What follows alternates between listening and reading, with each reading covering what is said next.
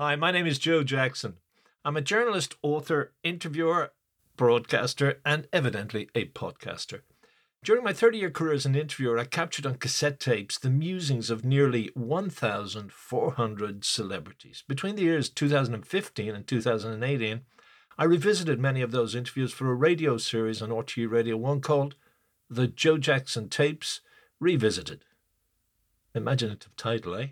However, I have to admit that I probably would not have considered revisiting my 25-year-old interview with Patrick Kielty, if only because, latterly, he wasn't necessarily a high-profile name in Ireland, and more to the point, the nature of our conversation probably would have been too hot, meaning too explicit or non-PC, for the RTE powers that be.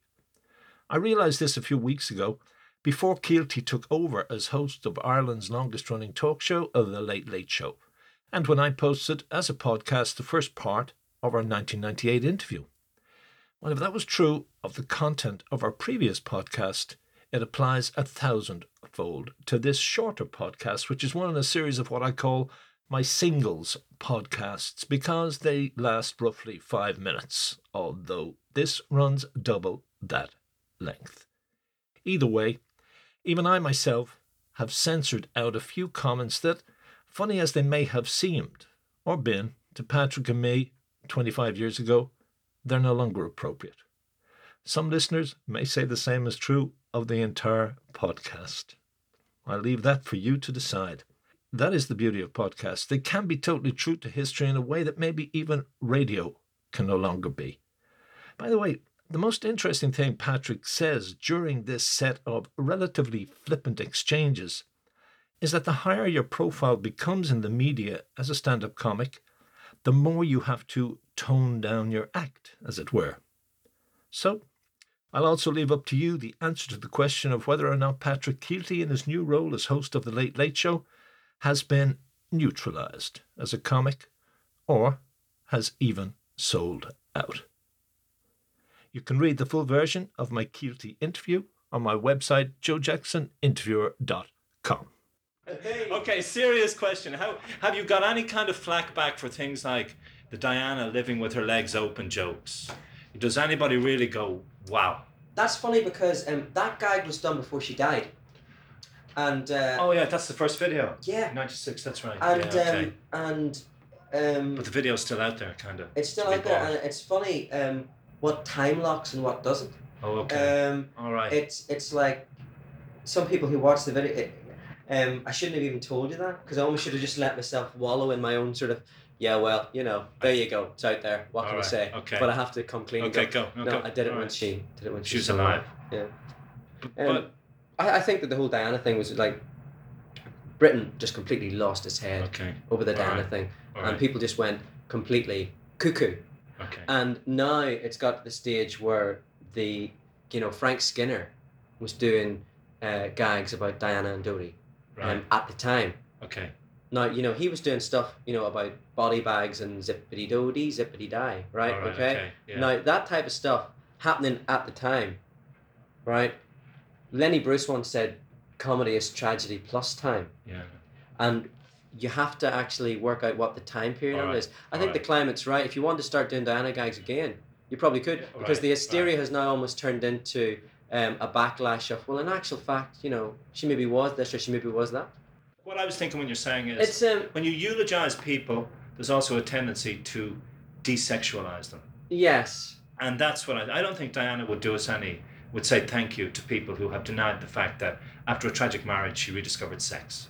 Well, you see, this is the thing. It's almost sex and constitutions don't really tend to mix. And it's like in the official view of things. Absolutely. This is the thing. Yeah. But in a way, she was a very good-looking woman, right? She was a sexy woman. But she was a sex symbol.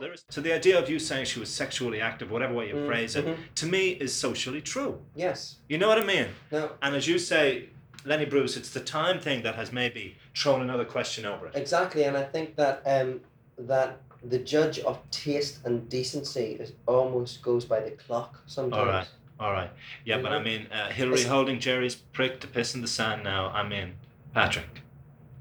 I don't know who that was more an offence to. It's very true. You see, I actually think that that. But remember my original question, that the thing of, isn't there ever a time where you really just realise I've stepped over a line, or is there not? I think there is, but you can never admit it. Oh, all right, fair enough. Okay.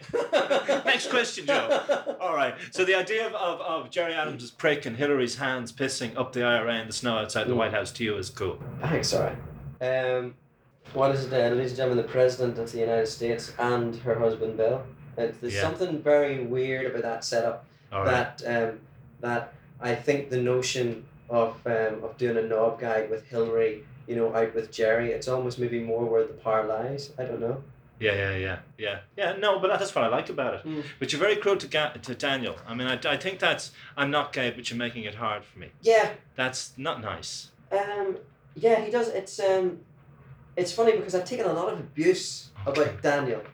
And I'm really giving you abuse on this one, Patrick. No, but it's true. Right. It's true because people say you can do jokes about Hilary, and Gerry Adams. You can do jokes about Diana. You can do jokes about the political situation. You can do jokes about this, and this. Okay. But not Daniel. Who says that though? Who says this? I get his mammy. I know. He says it. No, this is the thing, right? This is the thing. There is his girlfriend. There is, right? There is a huge amount of people out there. Okay. That worship the ground the man walks on. Right. All right. I could never dream of selling, right, the amount of videos, tapes, CDs, or doing the business, or even thinking about earning the money that he makes.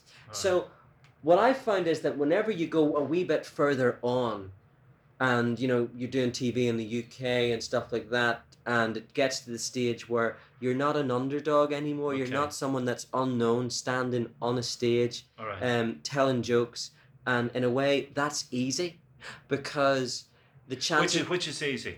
It's easy being the unknown underdog doing those guys. To do that stuff. To do that type of stuff. All right. Because it's easier to have a shot at people when you don't know them. All right. Okay. And therefore, as you actually go, further on the journey, and suddenly you realise that, my God, I could be talking to the chorus next week, right? Yeah, but does that mean this is a question I had to the end. Do you then compromise? No, I don't think you do, right? And this is the whole point. I think that you go for the line and you go for what's funny. All right. And you have to. So you serve your audience. You serve yourself. And you serve yourself and hope that the person that the joke's about has a sense of humour. Okay. If they don't, right, I can't help that. Fair enough. Okay. But has Daniel got back to you then? No, he hasn't actually. But you find that that you end up doing gigs sometimes, and people say to me, "Have you ever been rumbled by the paramilitaries?" Yeah. And it's like, no, but the Daniel paramilitaries. The Daniel paramilitaries. Daniel fans, it's like the Daniel paramilitaries work quite slower because they before they do a job they have to knit their own balaclavas. You see, that's what it is. And it's worse, they play his music before they fucking kneecap you. That's it, so you're left for the last in memory. But it's... Hi, Joe Jackson here again. I thank you for listening to this edition of the Joe Jackson Interviews podcast. Don't forget, you can read the actual article that I wrote out of that tape and that conversation on my website, joejacksoninterviewer.com.